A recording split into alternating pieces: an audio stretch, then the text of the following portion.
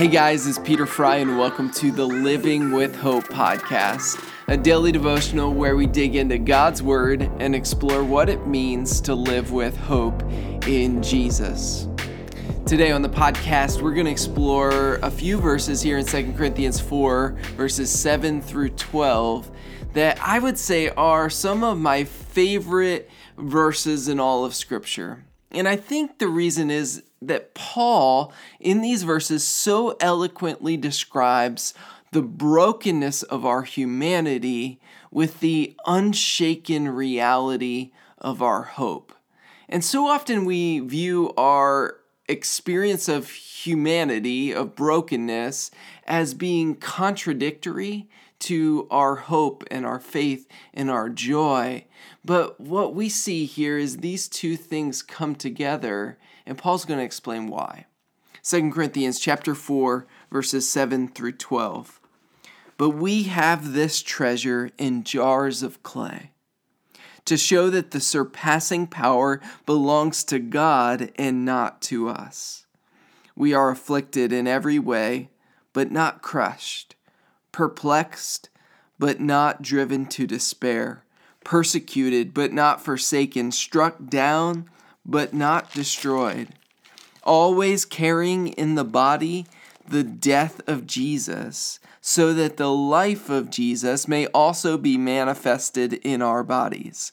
For we who live are always being given over to death for Jesus' sake, so that the life of Jesus may also be manifested in our mortal flesh. So death is at work in us, but life in you. One of the things that we see here in these verses is that joy and the hope that we have in Jesus are existent in the midst of sorrow and suffering.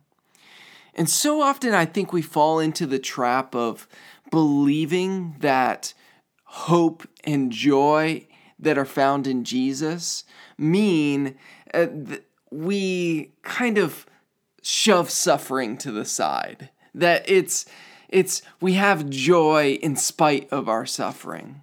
But here Paul is describing his experience of being persecuted, of being struck down, of being driven to this place where he says we are perplexed but not driven to despair.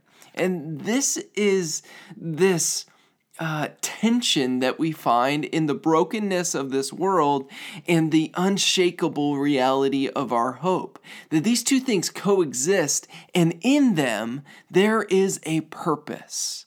And Paul wants the church in Corinth to get that not only does the suffering that he's walking through not discredit his ministry, but actually they make his ministry possible.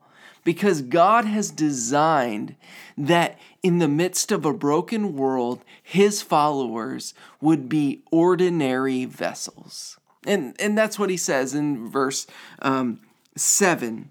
We have this treasure, speaking of the glory of the gospel, the gospel message that we have the knowledge of the light of the light of the knowledge of the glory of God in the face of Jesus, as we saw in the verse that came right before. And so this gospel message we carry around in jars of clay. Now, in the ancient world, jars of clay were just ordinary jars. It was your Ziploc container. It was your basic, ordinary jar, and they would often be cracked, and they wouldn't be anything ornamental. And that's the point he's making here in distinguishing what the characteristic of his life is. He says, we carry the gospel in cracked, ordinary vessels.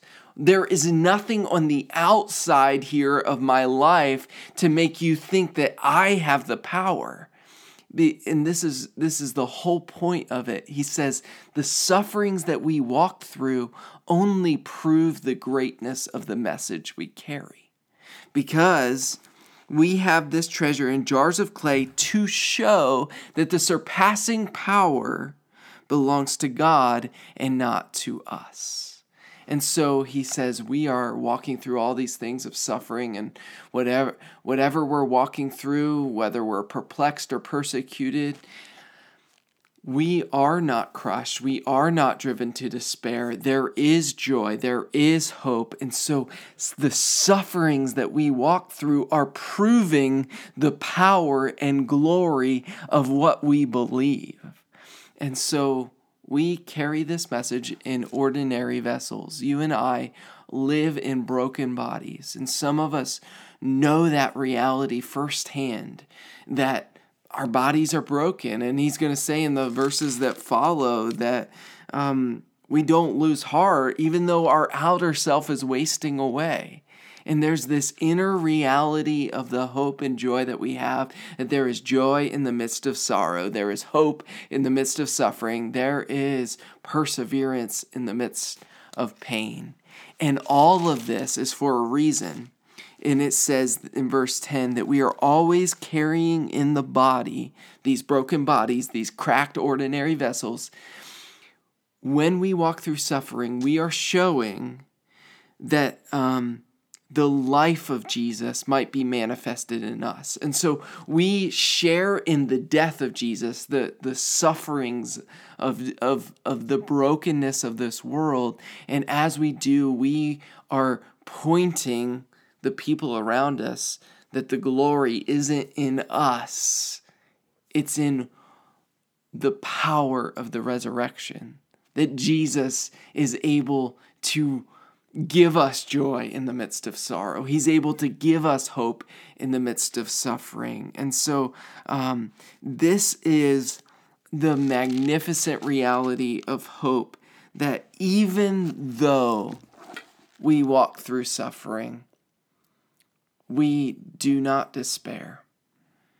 We are afflicted in every way, but not crushed, perplexed, but not driven to despair, persecuted, but not forsaken, struck down, but not destroyed.